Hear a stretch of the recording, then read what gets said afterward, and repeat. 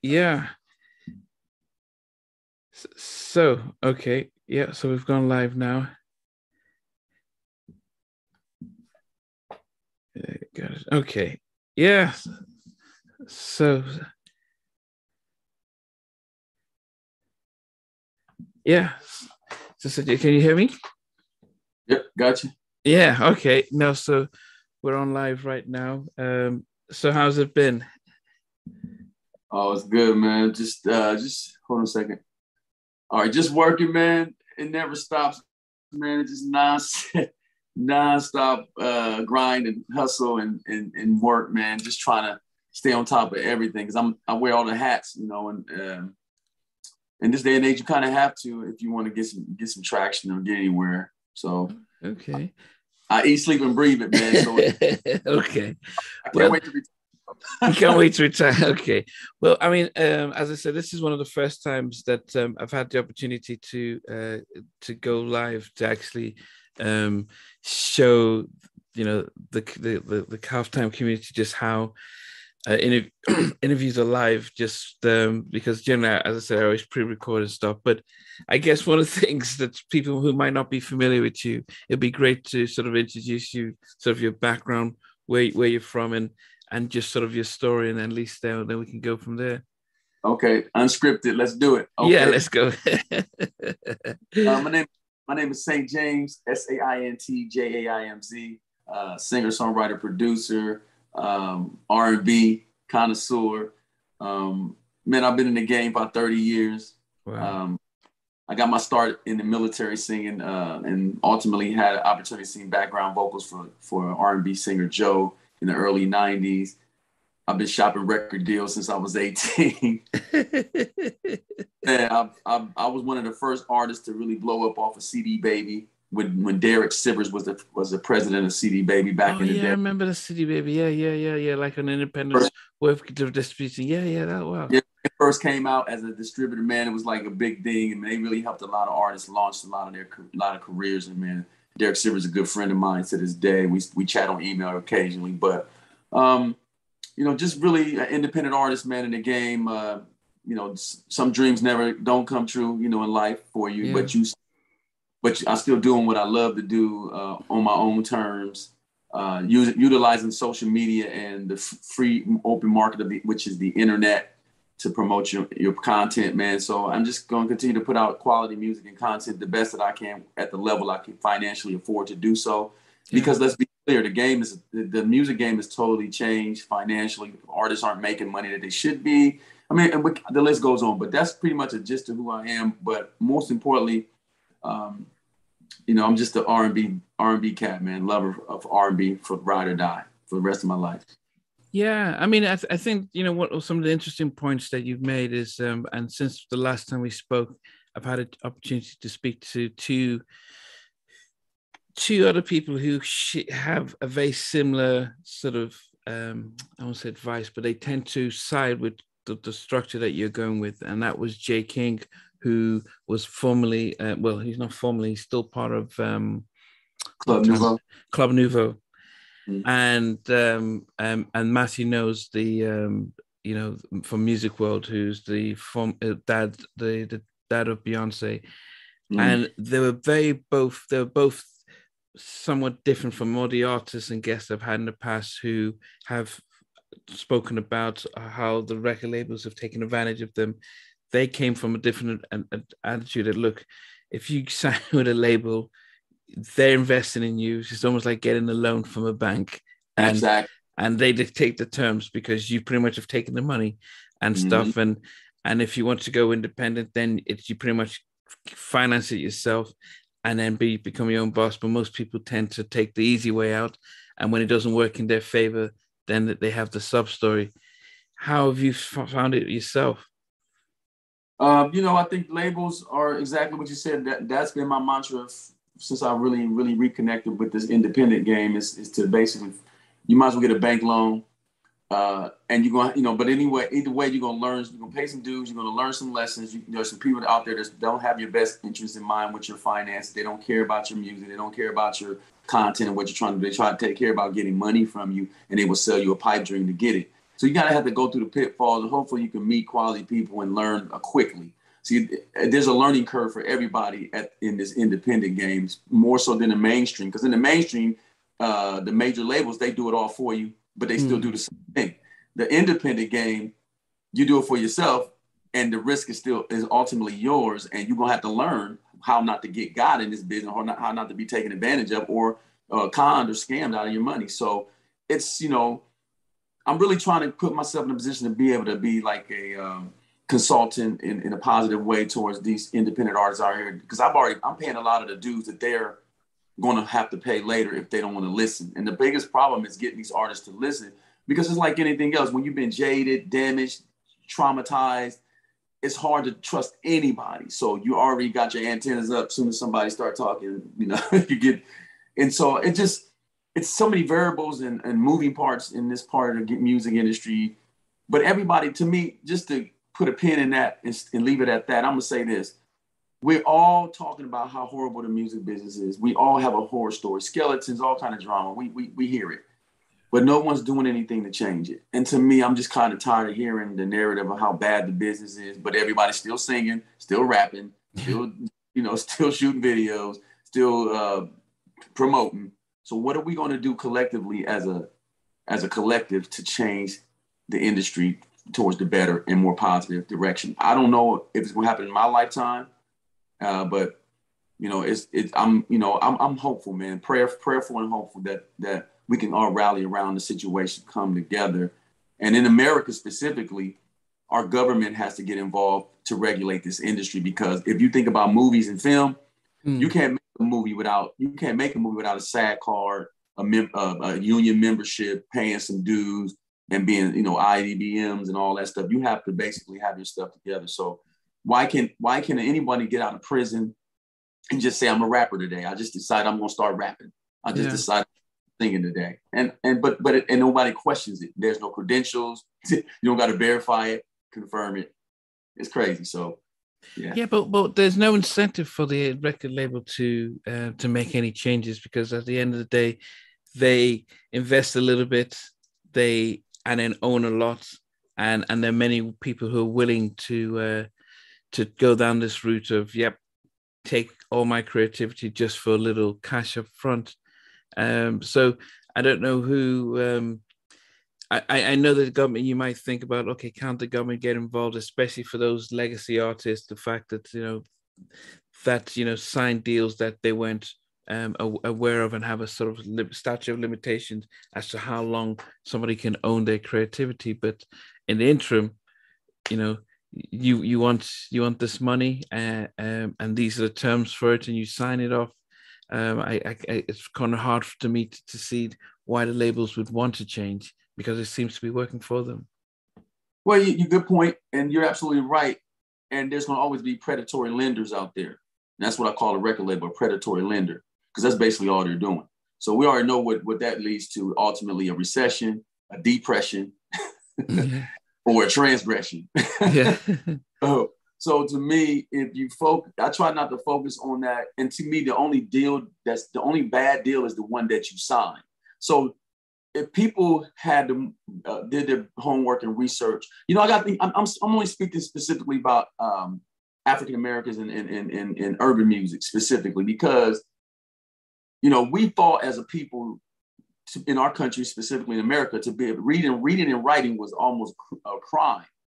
And so now that we have the liberty and the technology and the libraries and everything to be able to do so, a lot of us won't pick up a book or do any research, but always complaining about getting taken advantage of. And I think when you think about these contracts these artists sign, they have opportunity to vet those contracts, legal jargon aside, better than they do. But in the moment of desperation, a lot of them come from impoverished situations. They barely could feed their family, but barely got food over there in their refrigerators and roof over their head. So they make a desperate decision and later on regret it. But And I think also when you think about entertainment law, a lot of lawyers get upset with me, entertainment lawyers. I don't care because they need to do a better job of protecting the artist. So if you're in bed with the label as a lawyer, you're not doing me a favor trying to act like you care about being my entertainment lawyer when you're in bed with the lead labels and you guys have a handshake deal on the side for my contract. Yeah. Or you bring artists to me and you their lawyer. A lot of lawyers back in the 90s used to shop deals for artists.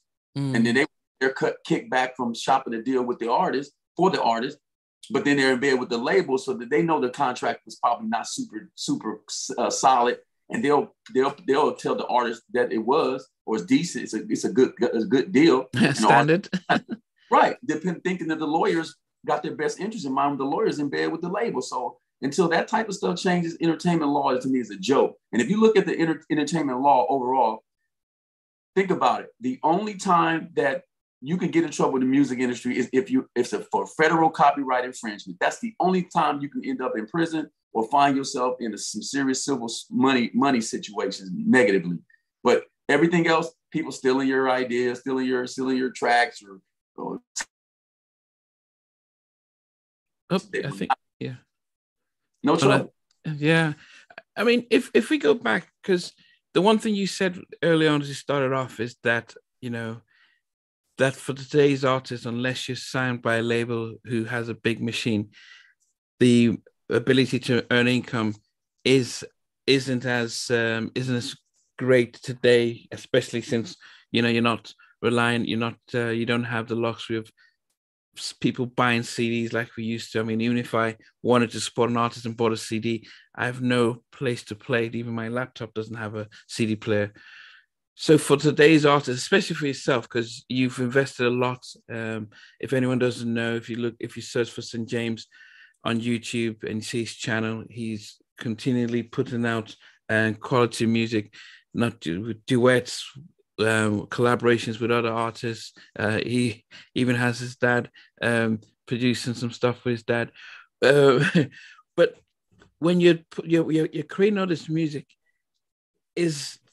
and you invest in doing some really high quality videos, do you see the revenues coming in for all the hard work you're putting in, or is it more of a promotional vehicle for you? Okay, that's a damn good question. Let me just put the word "D" for emphasis, and I will say this: there's some income coming in. It's a different type of income. It's not going to be a lump sum. The way these distributors, now that's another thing. Distribution is the biggest problem outside of everything else. I mean, you can do everything else on your own, but distribution is difficult to have as an independent solo. Like you have to damn near go through a third-party distributor or a two-party distributor, or usually a three-way distribution situation. It could be Universal / whatever, somebody that bought you to Universal and / you. So you last on, it's your music, it's your product, but you last on the damn totem pole to get your name. So it's Universal / whoever you went with plus then you. It's not you them, Universal. It's just crazy. So distribution is the problem. So what's happening is distribution companies are giving artists third-party distribution companies. I don't want to name names, but I just want to, because I don't want to incriminate myself in the situation because once you mention names now that they get real sensitive. So, but when you think about these distribution companies online, the usual suspects, the ones most people go through, okay, they'll say, I'll give you an 85-15 split. And that's 85%. You get 85% of all your money or 100%. And we just charge you to upload your content per EP or per single. Let's say you take off and do millions of streams. Do you think they're going to give you 85% of $100,000 if you do 20 million streams? Just, you don't know. You cannot tell. You cannot assume that these artists are not going to get popular or pop off or catch on viral or do something amazing just because they're not signed to a label. So these independent distributors assume that artists aren't going to stream big numbers. And what they find out is later when they do, if I get $10,000 worth of streaming 1 month and you only get 15% of that, what you want to think? I mean, and as I keep doing it, you're going to be like, oh, well, so what they start doing is creating this lie that you're suspicious streaming activity. So let's say you got big numbers in streaming. they'll say, oh, we suspect that your streams are not organic, so we're not going to pay you. So then that whole 10,000 you get none of it now because they suspect. No proof, no evidence, no analytical data to substantiate their claim. All they have to do is say it's suspicious activity, communicate with Spotify or these other platforms, and they will take your stuff down, blackball you off it's gotten really out of hand, man. And then you got on the other side of that, you got people you got streaming curators taking your money, saying they're going to put you on a certain playlist to get your numbers up. And you have no idea every day what your count's going to be because it's like a crapshoot. You roll the dice, you wait every 24 hours when they update the system to see where your streaming numbers are. And you probably spent 1,500 to 2,000 for 6, 7, 8 playlists. And then you might be out of 100 people on the songs on the playlist, you might be 90, 85. How many times do you think your record's going to get spun or streamed in a 24-hour period if you 85 out of 100 on the list? It's a lot of little stuff going on, and it's getting frustrating. So, but I just push through it, man. I think artists got to promote better. They got to get more aggressive with their content. You can't settle for what you think that's dope this month and last month or 6 months ago. You got to constantly work on your logos, work on your graphics. Your website's got to be polished. It's a consistent thing because it's not even about it's not about getting viral or a bunch of people like you. It's that people will respect you when they see something worth respecting. I'm gonna say that again. People will respect what you do when they see something worth respecting. Unfortunately, when you're starting out and you're not polished, people are going to say, okay, he's cool, but you need to work on that. You need to work on that. You need to keep getting better at that. And so as you continue to grind and thrive and get better, you'll start seeing attraction happen. It's a consistent grind, man, and you have to be committed to it. I mean, so much to it, man. Just so much. Wow. I mean, so we have people like Chance the Rapper being a sort of a poster boy for independent artists who have made it big, and then we think if he could do it, how come everyone else can't? I don't think that. Listen to me. I think I look at hip hop as a genre right now. It is the #1 selling genre on the planet, and it's just what it is. Because I don't really want to get too political or into that part of it, but I think it's got something. I think it's racially motivated. I think like anything else, and I don't know about in your country, but I'm sure you guys go through it too. I've seen glimpses of your guys' racism, discrimination experiences in England, but I know in America, man, why would a multi-billion-dollar industry not have racial discrimination, undertone, and disparity in it? It's incredible that we think because we sing, we rap, we dance, whatever, we make visuals that racism isn't the motivating factor. Because let's call it what it is. This is all about money. It may be about art to you and music to you and my stuff and my music, but it's money to everybody else. Analytics, and then nowadays because of the tech digital age, it's more about analytics than it is about the quality of the music. That's why it doesn't matter how good or how bad the record is.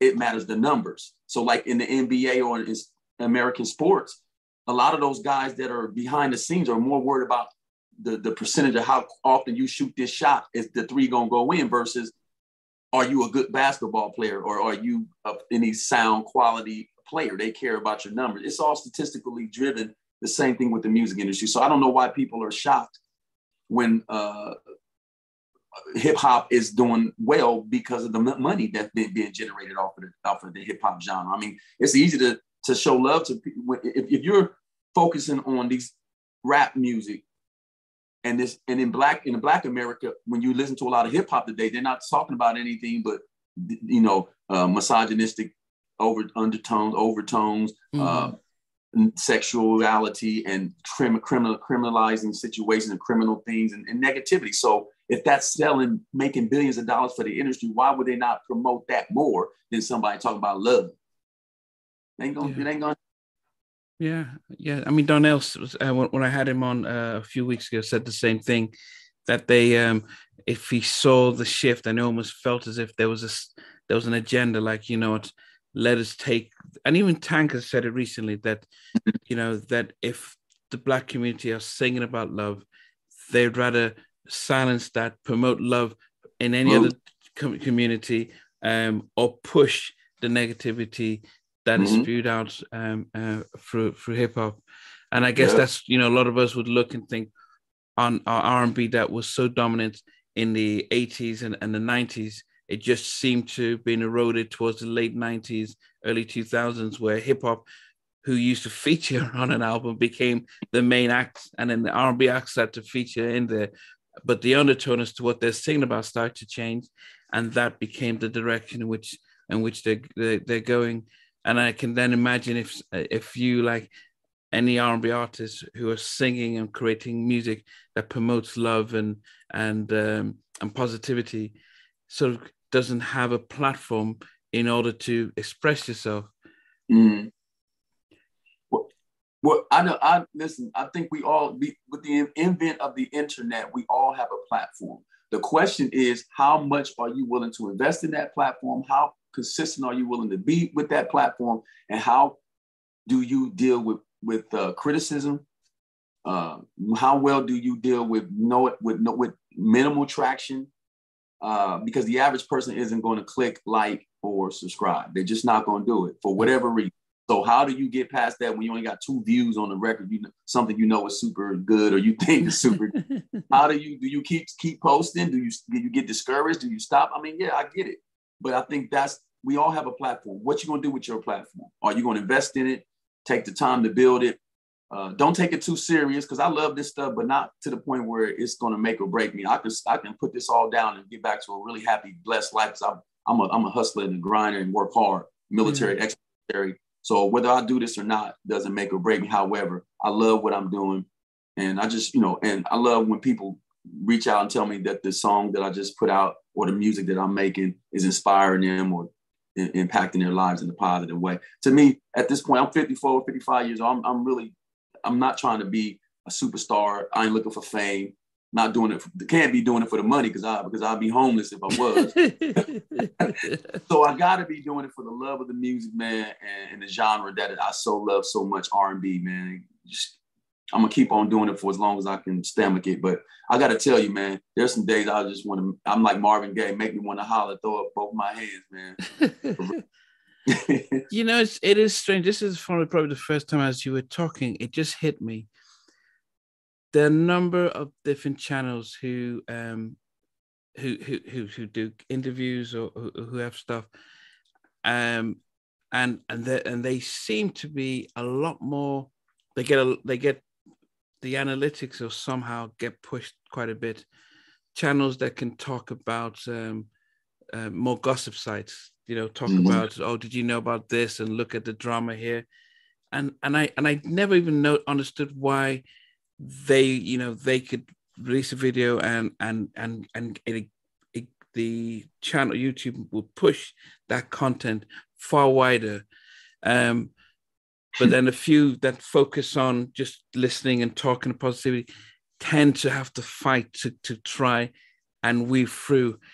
But I never understood. I just kept doing it. But as we were talking, now I can start to see how, if I started to switch and I focused on the negativity and I started to focus on, did you realize that, that he stole money from this person and had those type of headlines and stuff, I might start seeing a massive spike in how many people are accessing the videos. And as I said, and which is unfortunate, and which is like, wow, even I am not a recording artist, but I can start to see how content that pushes and looks at positivity doesn't get the same type of automatic push. And I don't know if this is an agenda or if it's just the fact that people are looking for more of the gossip stuff. And so they might as well push that instead. I think we're living in a time of misery. So I think that people are, not everybody, but a great percentage across the world after COVID, man, the last 3 years have been really challenging for so many people, from the quarantine phase to the lockdown phase, to the vaccination phase, to the variant phase. And now we got monkeypox all over the damn place showing. And it's just amazing. So we kind of have to give ourselves a mental and emotional reprieve, not so much as a pass. There's no excuse for violence and violating other people. But I do think people are mentally, that stuff is traumatic, man. And people lost loved ones, couldn't go to funerals, couldn't go to graduations, missed so much major milestones in their loved ones' lives and stuff. And then interpersonal relationships, romantic relationships, marriages, been going through hell, man, since this situation. So if you can't deal with your own stuff, how are you gonna deal with your family? And it gets crazy. So I think all of that combined, music is the soothing balm, if you will, for all that ails the savage beast. And so misery loves company. And when misery loves company, why would people want to hear something positive when they're miserable? They love the negative because they're in a negative space. So I think that's human nature to gravitate to. And remember back in the day when they were back in the civil rights movement and Jim Crow, man, they were lynching people. That people would come from miles just to see somebody be hung. Really? Wow. That's misery. People love that negative because half of those people were poor white trash, racist, poor white trash Americans, man, that were watching like a carnival, man, a spectacle, watching young Black men being lynched and hung from trees and gallows and stuff, man. So to me, it doesn't surprise me. I get it. The only thing I want to do is try to keep making positive music and reaching one person at a time. If you think about it, one person at a time versus trying to be loved by the world, I think you can change your perspective, and then you won't be so disappointed and hurt all the time because you're not looking. Back in the day, we wanted to be superstars and Whitney Houston and Mariah Carey's and Michael Jackson's, and now you just got to be glad that people even listening to you, liking your stuff, commenting on you, and streaming your music, and just be grateful that you can do it. That's it. I mean, with yourself, are you? Because I see a lot of the visuals for the new videos you do and the collaborations. But are you touring? Because most of the artists, especially the '90s artists, they aren't investing in making new music, but they are touring quite a bit and getting their revenues from there. What's it like for you? Well, I haven't done any live situations. I got some opportunities coming. People definitely want to book me, but I am not. I'm a perfectionist. So if I haven't, I'm Motown. I'm take yourself back to the Motown review days. Them boys didn't get on that bus without no rehearsal time. They wasn't just getting on the bus, go singing. See, singers want to sing once you record a record, you then got to go back and learn the record that you just recorded in order to sing it live. So a lot of artists that go in the studio, make this really super record, don't practice nothing, go get right thrown out on the stage with a backing track, and you hear the pitchiness. It don't sound the same because they haven't invested the time to rehearse. I am not getting on the stage and embarrassing myself without rehearsal. So unless I can get my band tight, my background singers, and my whole show organized right with the right, it's a lot too just doing show. You just don't start singing places just because somebody want to hear you sing. Because you get one chance to mess it up. Yeah. So I just I'm taking my time. I'm putting together properly. So when I get on the show, I do my first couple shows, let the floodgates open to get booked because I'm trying to work. So I'm putting that together now. But in the meantime, I'm a recording artist first, a live performer second. A lot of people are live performers first, recording artists second. So I'm a natural born recording artist. So I can go in the studio and lay some really good records. I can kill it live too, but live takes more rehearsal time, more practice, and more, you got to really focus on that because people come to your shows, they want to hear that record. They want to hear you kill it.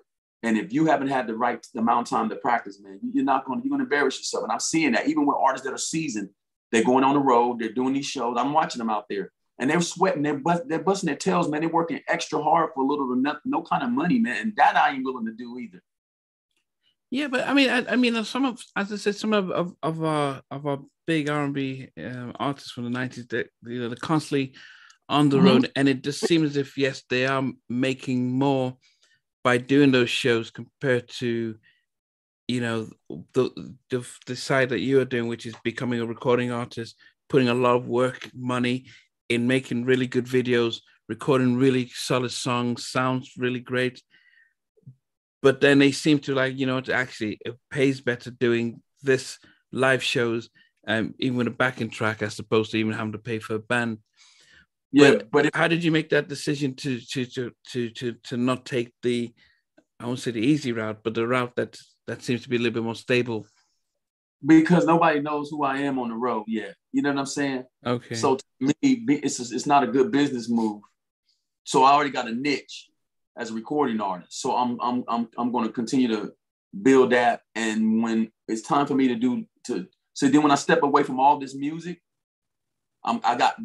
listen, think about it. When I get done putting all these records out, by then going back to sing them live, people can go back to what I did, record it, and be like, it's there. Versus I'm on the road singing the same 6 songs because I don't got nothing else.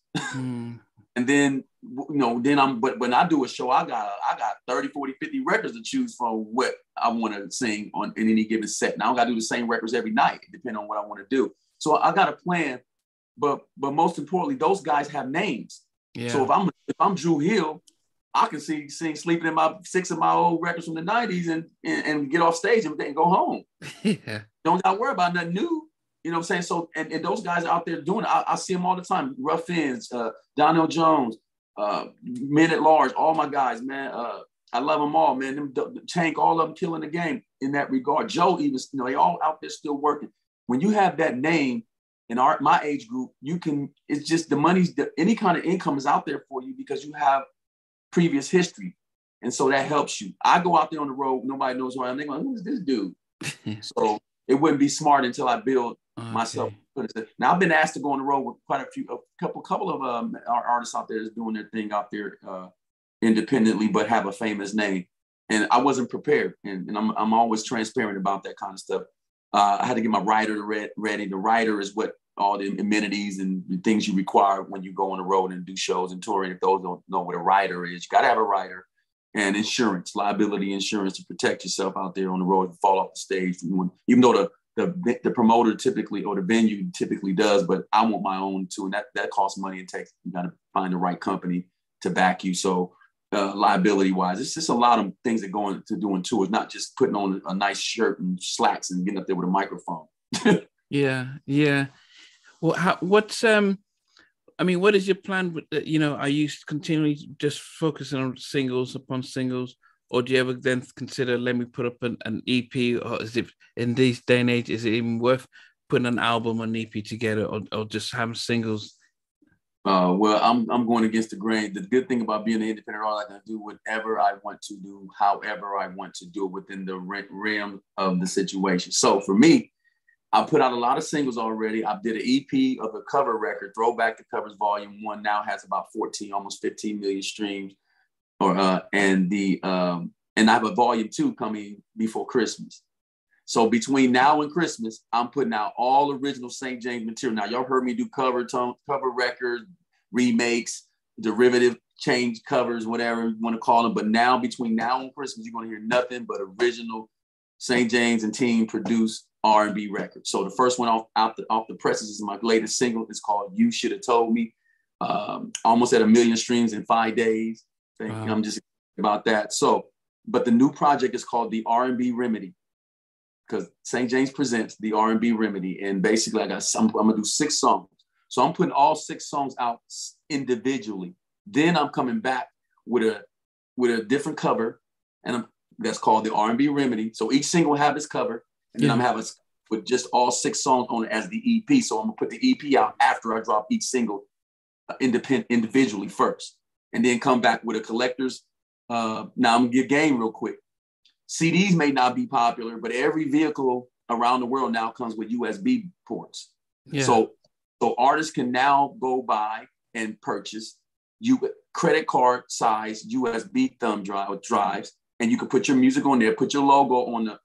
Have your logo printed on the on a credit card drive, and sell that with a T-shirt and merchandise it, and then it's like selling CDs all over again. That's the new future for me. I believe how you can put your music on a credit card thumb drive and sell it for whatever marketable price you want to, with your brand and your image on it, and you can maybe package it with a T-shirt or some kind of other merchandise, and people will support you and buy it. Are they getting it through the website, or are they getting this through tour venues in your case? Well, they'll probably get it from my official website. I suggest all artists start really channeling people towards your official website. It's a hard thing to do because people are just creatures of habit. They love the usual suspects, going to the streaming platforms. They love going to social media platforms. Going to your website, for the most part, is people just act like they just cannot type in that website, and it's just, here it is, your phone in your hand, just type on it, you know. So, but if you're an independent artist, you want people to go to your website for your content and your stuff more so than anything else. So, yeah, probably still at my website. I got a St. James Apparel page, a merchandise page. So never limit yourself. You know, I have different options for where they can get the merchandise or the music. So working it all angles, man. Wow. Yeah, I mean, and now I've seen you have various collaborations. These artists that you collaborate with, are these ones who are independent on them by themselves as well, or are they signed with you, or what's the relationship? Combination. So I have a couple of artists that are signed to me as a partnership. I don't believe in signing artists in terms of a dictatorship and a label, a deal. It's more of a partnership agreement where I'm a CEO of my independent label, Household Name Entertainment, and so what I try to do is partner with these artists independently. So if I figured out some things and I got some connections and opportunity to help you get where you need to be, or at least give you traction, and then you partner with me, I 50-50, we 50-50 the cost of making the record or the project, and then we distribute it, we put it out, we recoup 50-50 back. So to me, that's the best way. Artists you maintain a level of ownership of your stuff. I know labels kind of say they do that, but they really don't do that. Mm. But it wouldn't be smart business to not protect yourself and have an investment risk, or return on your investment and understand the risk. So, you know, I just try to do that. So these artists are typically just kind of partnered with me, and I got my own little independent little machine I'm putting together of how to get stuff done. They see the traction, they see what I'm doing. They're like, okay. And we just work together. Like my newest artist I'm working with is Jay Chosen. I know you probably heard of Jay Chosen. Yes, yeah.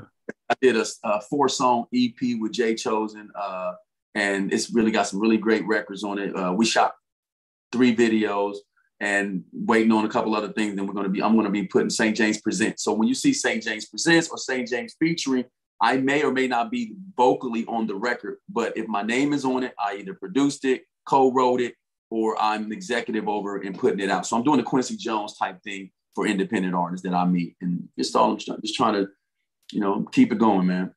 Yeah, I mean, so somebody like with Jay Chosen, who, you know, I've had on the show, probably one of my first early guests.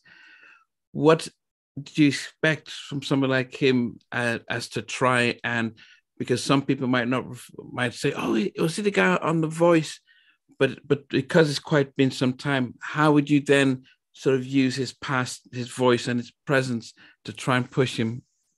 Where everything that you have is content. I don't care how old it is or how fresh it is. If someone's never, like, if people don't remember 24 to 48 hours news cycle or social media cycle, what you did, unless they go back looking. So use what you have. So I'm definitely going to incorporate his voice experience and what he went through with The Voice, and all good, what he could do, what he loved about it, what he would do differently, and blah, blah, blah, to my advantage in terms of content and branding him. As far as what I'm doing, the project that I'm putting together. He's still an independent artist. He's still a free agent. He got a manager. He has a manager. And other than that, he's still his own man in this business. I will never try to take away someone's exclusivity or rights to do what they want to do.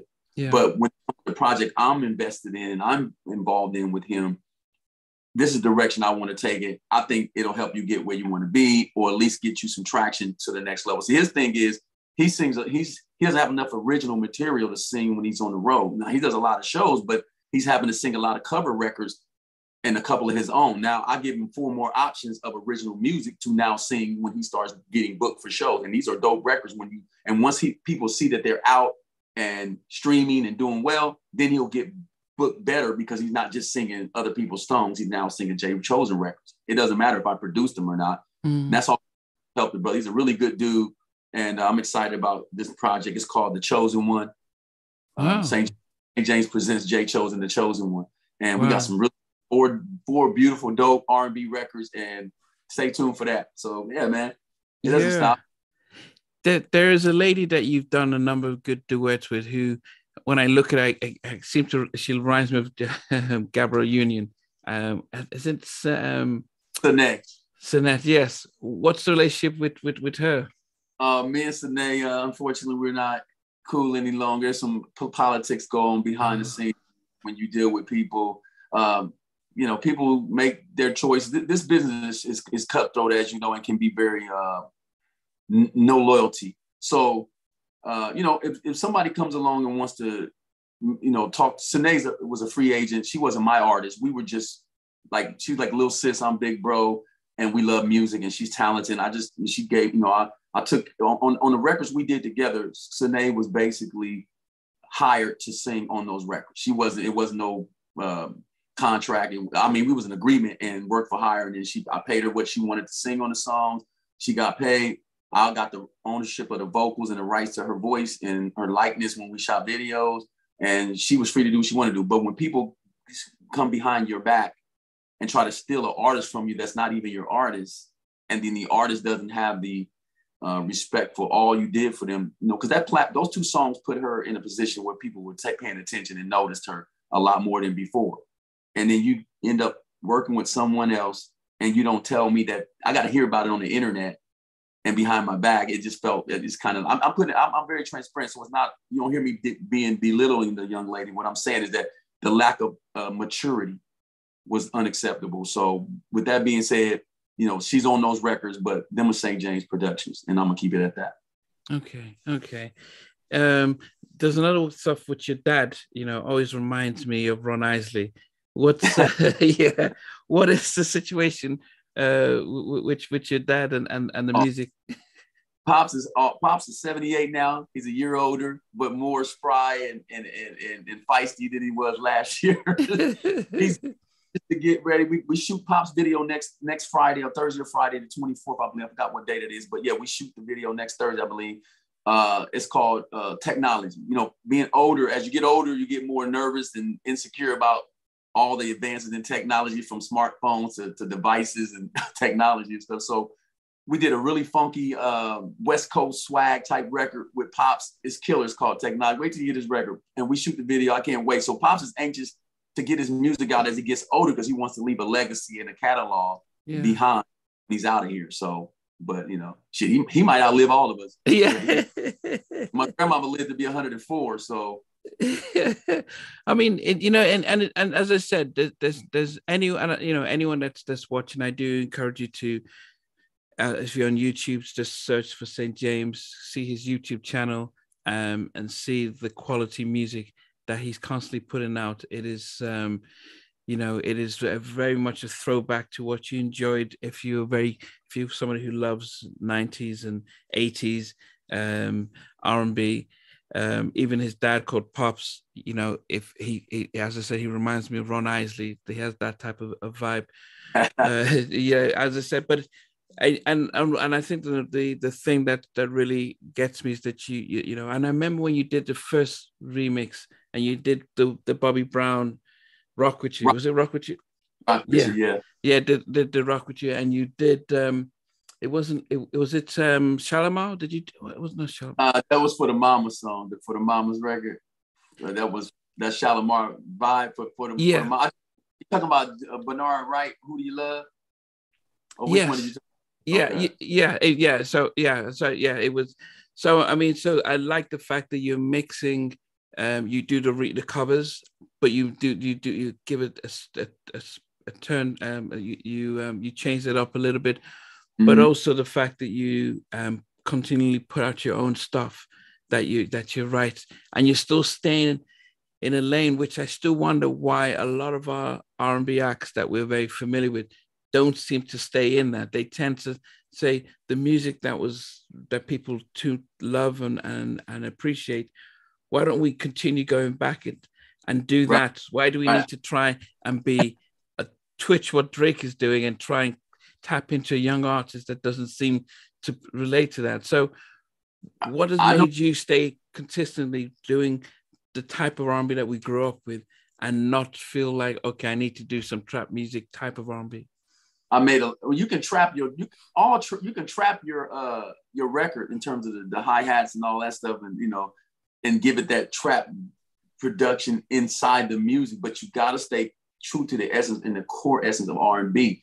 And so The reason why I do that is because I've already test marketed my music. I know that my demographic is not 18 to 30 years old. It's not, ideally. So why am I going to try to make records for anyone 18 to 30 years old if they don't, that's not their thing. So they can't even relate to what I'm talking about. That's not all, it's over their head or it's beneath them in their mindset. So why would I insult myself by trying to reach an age or demographic that doesn't even appreciate me as a grown man? So I'm going to go towards the people, towards the age group that I believe will support what I do. And that's 35 and up. So they don't want to hear trap. So, I mean, it's cool. They like elements of it. And some songs, a hit is a hit, regardless if it's trap, R&B, pop, rock, classic, or country. But a sound, creating a sound is most important. What's been most important to me is creating a sound. I have my own unique sound. Yes, it's reminiscent of the 90s. Yes, it's reminiscent of some 80s, even some early 2000s stuff. But it's my own unique signature. And I don't sound like anybody else out there. You can try to match me. Who? Name an artist I sound like. I mean, I heard the Avants and the different Donnell Jones and stuff and Eric Benet and stuff, but overall, you cannot compare me to anybody. I got my own style. That comes from years of being rejected, big doors closed in your face, go back to the drawing board, redoing stuff until you I just leave the stuff out there, and I love what I do without looking to be loved by the world. I think a lot of people that's my age that are still doing the new, that they're trying to do the new music. Yeah, they're still stuck in the old industry way of thinking that everybody in the world is going to like your stuff, even the young kids. I don't want the young kids. Let's be clear. The young kids, they may have money or can obtain money, but the mama got a 401k, the daddy got a retirement account, dad got money in the bank, dad pays the mortgage. You don't pay the mortgage. So and mom and dad go to concerts and travel and fly out of the country. You see what I'm saying? Yeah. Those are the people I want to support my music. And if I get some young people along the way and they drip and drop along the way, so be it. But my goal is to reach my age group specific to the sound that I create. Yeah. I mean, for anyone who's joining now, so this is Halftime Chat with St. James, who is an independent artist and who I've had on the show about a year ago. This is the first time that we've actually going live. So in the past, I would normally pre-record an interview them and premiere it, but this time we're actually going live with this interview. And as I said, if anyone hasn't heard his music, please just search on YouTube, or even go to his website, but search on YouTube St. James, and he is, if you're really in love with 80s and 90s R&B, St. James continuously makes that type of music, and he invests a lot in his craft. You know, this is something that we don't see with some of our 90s R&B acts that we're very familiar with. When they're making music today, it's pretty much almost like a rush job, quickly record stuff so we can just use that to say that we're still around. But St. James, to him, it is like a craft, and he takes his time and puts out quality stuff. So please check out his stuff. You know, follow him on YouTube and other services, and you just let us know what you think of him. And you know, a little bit of your story, because people might not remember. So you were in the military. I think we were stationed in Germany. Yes, sir. You were stationed in Germany, and then you had an opportunity to audition on the Apollo, and so you flew from Germany for the audition on the Apollo. Do you want to just share that story, because it was a good one? Good memory. Yeah, we flew from Germany. My singing group. Everybody in the 90s was a group. You know, Silk, Shy Boys and Men, Jodeci. I was killing the game. Drew Hill, all them cats.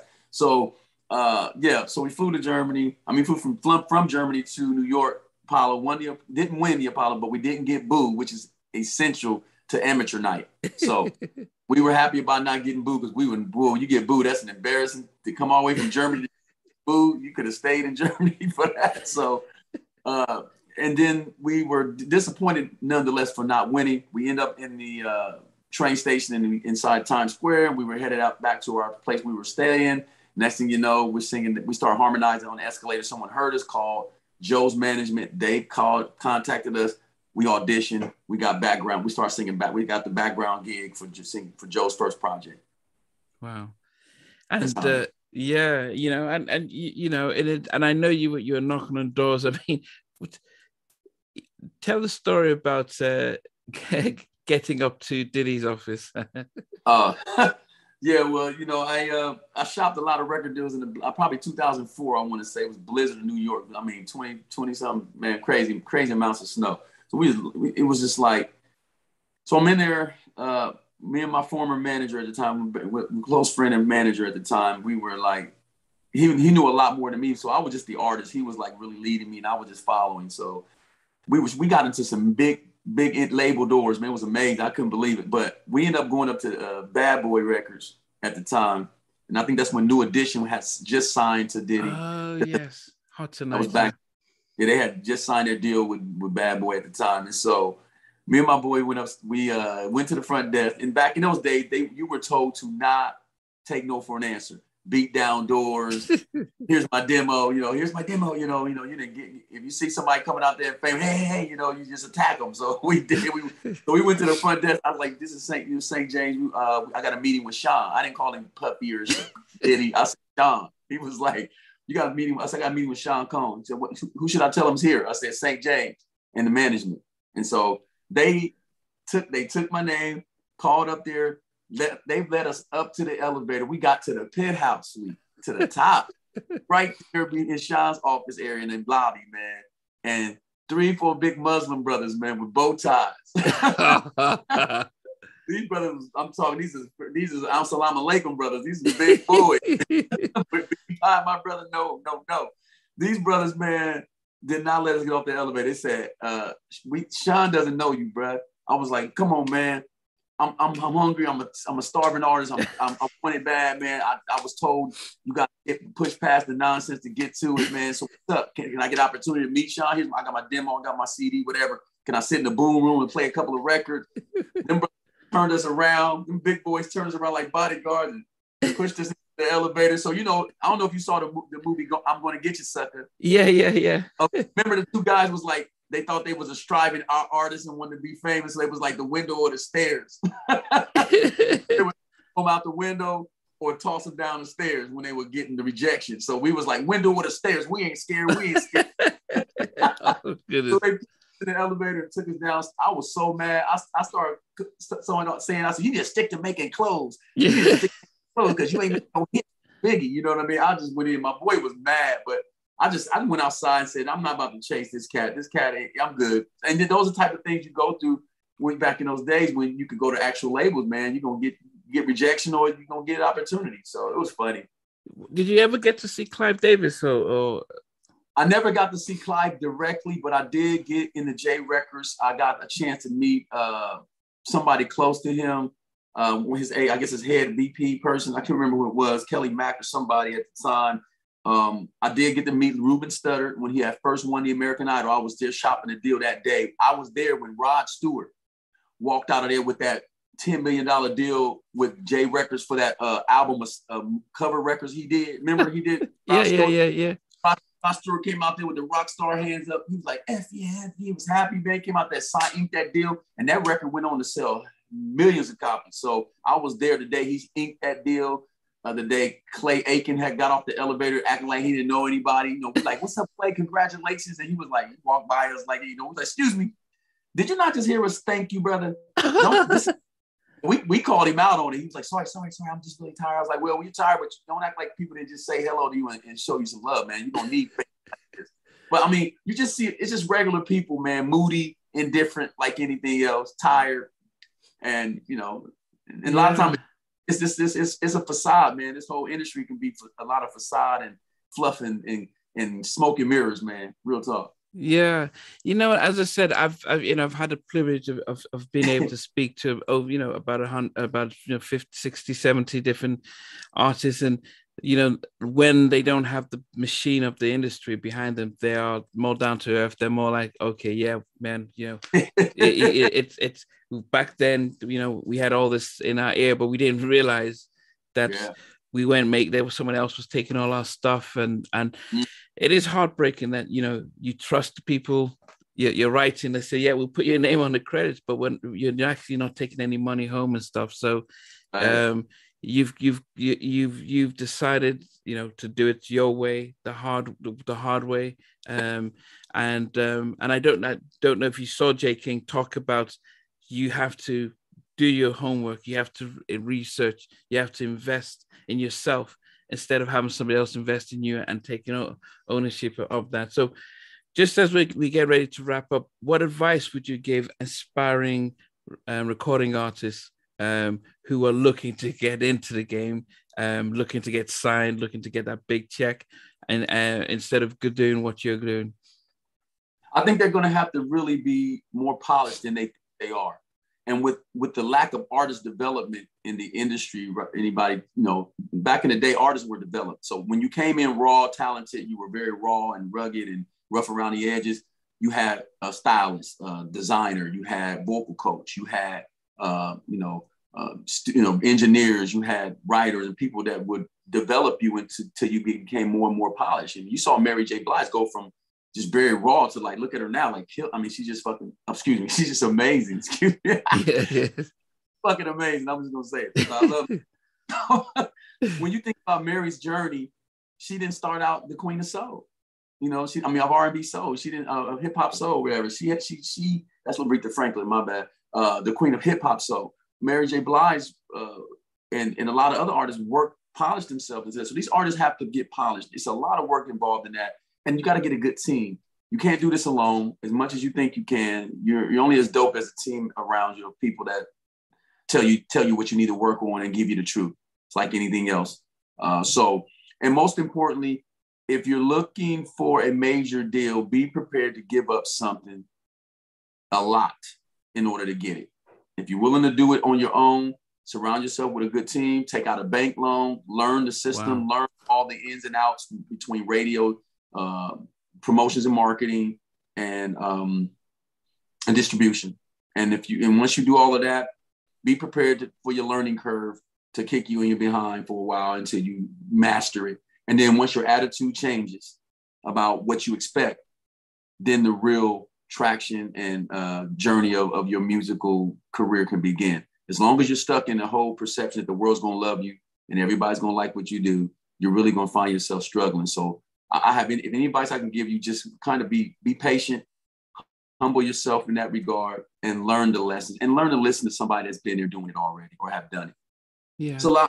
No really quick cut answer to it, man, because there's so many layers, so much to do to be an artist, man, to do all of this. So it's no cut, 3-4 words to say. It's like so much crap that you got to filter through in order just to, man, if you knew all the stuff I put up with just to get to where I'm at, just to get to you today, just to talk to you today, you don't know what kind of stuff I done dealt with on the phone and what kind of crap I done put up with prior to the 2 p.m. Pacific Standard Time interview I got. But I'm here, I'm on time, and I'm giving you my honest best and transparency. And so that's really all you can ask for. Yeah, I mean, you've done it. You're here the hard way. You've worked and you've grafted. Do you run masterclasses to how to get in the music industry for people to join in, or I give it free, man. Listen to me. This game is to be told, not sold. Okay, Mr. Master P. It's to be told, not sold. I believe that this is information that every artist should be given by other artists, especially young black artists and black men. We are, as a people, we all trying to make money. We all got families to feed. We all have overhead. We all need to eat and all that. I get all of that. But some of this stuff that we're charging artists to do, it should be a crime to charge them, because it should be free information. And it's up to the artist to apply it. But as far as I'm concerned, I'm not trying to monetize something that I wish somebody had to share with me when I didn't know. So if you don't know, and ignorance, like they'll tell you in a court of law, ignorance of the law does not excuse the consequences for not knowing. So just because you don't know what's going on in the business doesn't mean that you get excuses or you'll get a pass because you didn't do your research. And as Jay King said, do your research and invest in yourself.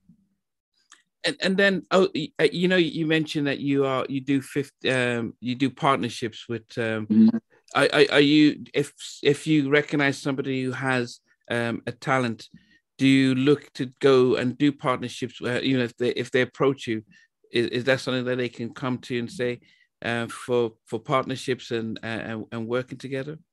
Absolutely. I'm open to anybody that's willing to partnership and listen. And when I say listen, it's because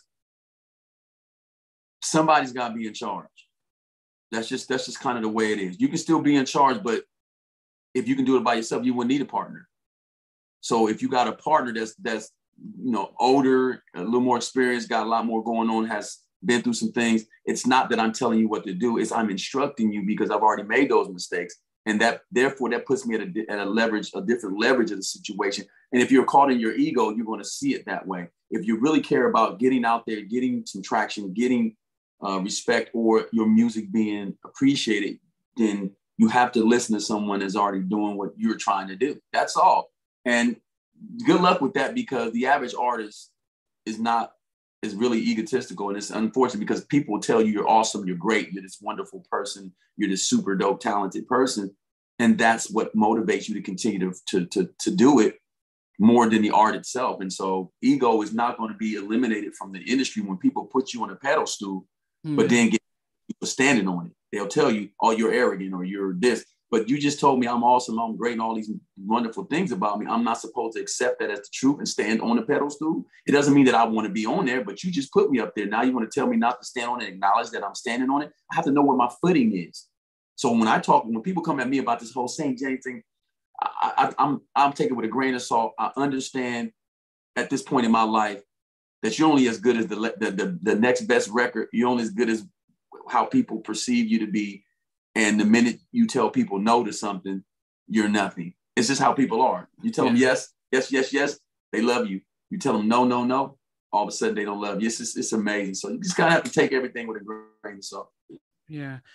So guys, we've just spent the past hour, this hour with live with St. James, an incredible independent artist who's a writer, producer, and recording artist. I've put in the chat the links to his YouTube channel. But St. James, as we wrap up, can you just give everyone the handles of where they can follow you and keep in touch with you? Yes, before I do that, I want to shout out my team, particularly my promotions team, Miss Coco Reyes of Coco Reyes Entertainment, Tasha Britton, my promotion specialist, my PR public relations person, Jay Ross, the boss. I got my engineer, my team, my pops, Kaleo Ross, just so many people. My boy Max Caesar, my big bro, my little bro. He's a big little bro out of Louisiana. Miss Cece, his lovely lady, and they've been really instrumental in helping me understand the streaming game. There's so much I didn't know, and as you learn, you need people that really willing to help you and teach you and support you. So I want to shout out those people and the DJs and of course the radio station, digital radio stations that play my music.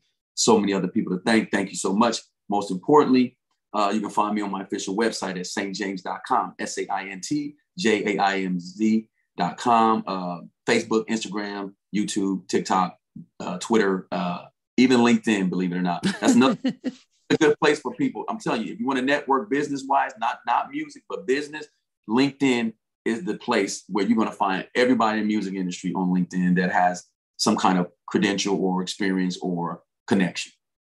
Wow. Oh, great. And no, not at all. So just finally, you've got your new single that's dropped. What's the name of your new single that just dropped this past week? Oh, my new single is You Should Have Told Me. Just due to a relationship where you think everything's good from your end, but someone on the other side is not happy, and they didn't tell you until it's too late. Yeah, wasn't happy. So that's a really dope. Doing really good, getting really good reviews. I'm excited about that. That's one of my first singles off the R&B Remedy EP and the St. James original. No cover, no remake. Yeah, guys, as I said, I can't stress it enough to search St. James and just let us know what you think about his music and about the fact that he is.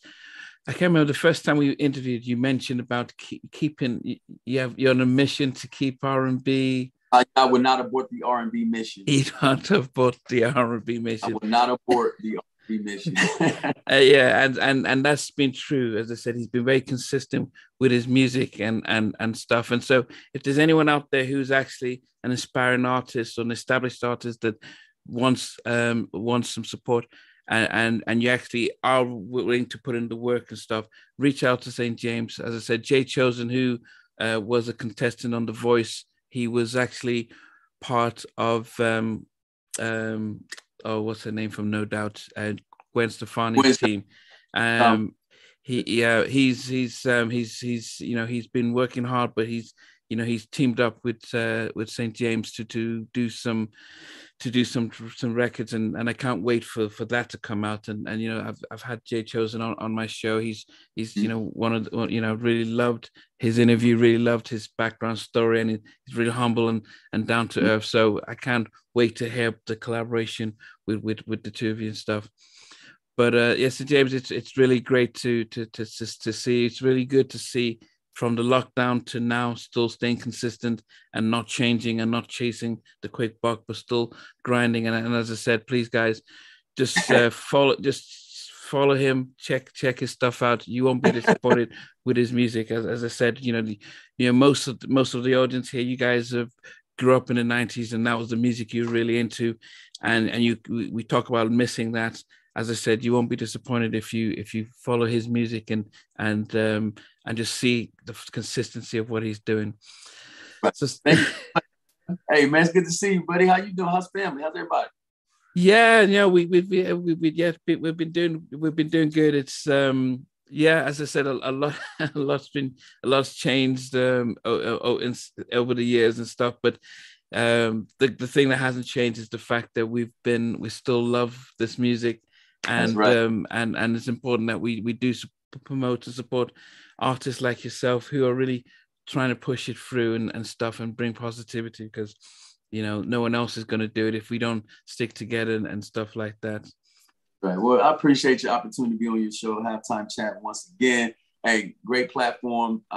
Make sure y'all subscribe. Click that subscribe and the bell on the YouTube right now. But it's the video on this channel. And I appreciate you, my brother, and God bless you guys out there in the UK and England and all of that, man. And hey, I'm getting some UK traction finally with my records, man. This new record, well, and then you started to blow up on the UK. It's just getting started. Just dropped it last Friday, so it's not even been 7 days. So I'm going to go hard with the UK, but they showing love over there already. With, Jay Ross, the boss, is putting in the UK work and well, but man, I'm excited about this original music, because now people are going to finally get to hear my true sound as an original material for the next probably 8 to 10 records. Yeah, well, and it's good. As I said, I also appreciate the fact that you agreed to come on live, because I've not done this before. I'm not, the last time, we had the gardener show up and everything. So, yeah. But I love it. But it flowed pretty good to me. I mean, I'm a conversation. People probably think I talk too much, but most importantly, man, when you're communicating and articulating this in this business, and you have something to say, ain't no short answer here, man. This industry is not there's a long game. The music industry is a long game, not short. So I articulate that in my interviews, is the way I communicate, because people wait on every word. Just like when I'm singing, now you're hearing me verbally talk, and having some sense and being intellectual and articulate helps to convey your message just as much as vocally singing. Yeah. Well, I think, as I said, thanks to God, St. James. And as I said, guys, check him out: Instagram, YouTube, LinkedIn, Facebook, and especially his website, because, we want to support our independent artists. But as I said, he's got a lot of good stuff for us to listen to. So right. I'm sure we'll be back again. So not to worry, especially probably when I bring in Jay Chosen, bring you in to talk about the collaboration. And then we look forward to the Christmas stuff that you're going to be releasing as well. And Pop's new stuff, and I got another artist, Tony Mosley, another R&B artist. He's up in he's about mid-60s, but he's like at that point, like the whole Charlie Wilson vibe. He's all into like a Jill and Vert vibe. So Tony, I got a couple of records with Tony Mosley. I did. He's at about 4 million organic streams between both records in less than 6 months. So the opportunity's there. We just got to work. So I appreciate you, man. Thanks again. Get on. Do it. Yeah, definitely. But I appreciate it. And guys, thanks for tuning in live. As I said, this is probably one of the first of many that we will start doing. But as I said, St. James is, he's started something new for us on Halftime Chat. And so, as I said, please show him love. Please show him love and stuff. I'm a trendsetter. Get it, baby. He is a trendsetter. He is a trendsetter.